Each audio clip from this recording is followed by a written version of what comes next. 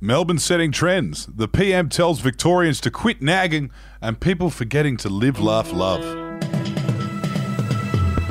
Hello, you're listening to the Batuta Advocate's Daily News Bulletin for Tuesday, the 14th of July. My name's Wendell Hussey, and joining me in the Budgie Smuggler booth is editor Clancy Overall. How are you travelling? Yes, hello, Wendell. I'm doing well. I hope you are likewise. Just getting into researching some new hobbies to take up ahead of Lockdown 2.0.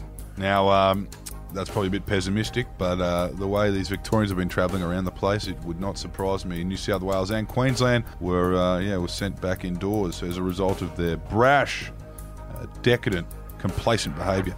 Now, what's making news today, Wendell? That next lockdown is making news, Clancy. Our first story today is about Melbourne, proving yet again that it's 2 weeks ahead of the rest of the country. Yes, as Melbourne nears the end of its first week in Stage 3 lockdowns for the second time, the rest of the nation is now preparing to do so as well. Sydney in particular is on the precipice of a second wave coronavirus outbreak, 2 weeks after they were laughing at the Victorians going through the same thing. Yeah, after infected Victorians made their way up north and have spread it to New South Welshmen, who in turn have spread it around some pubs and the Star Casino, things are not looking very good. Time to strap back in.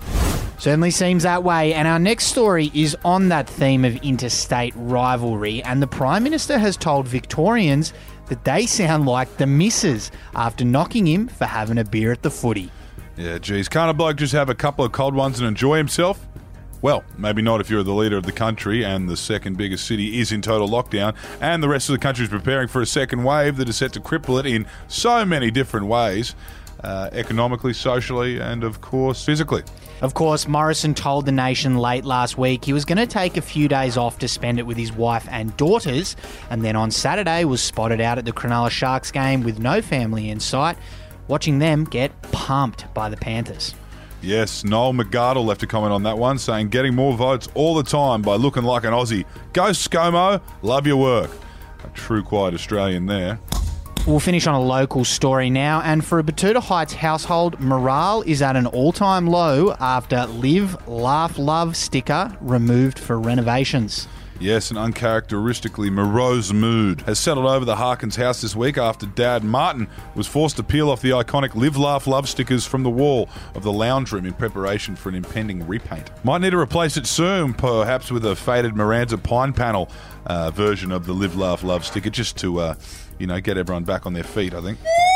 Now, our quote of the day today is courtesy of failed Californian Republican congressional candidate Deanna Lorraine, who said this about Victoria's lockdown.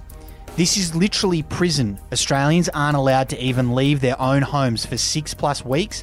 Police put a ring of steel around the city with checkpoints anytime, anywhere to enforce the measures. Total enslavement. Sick. Fight this, people. Yeah.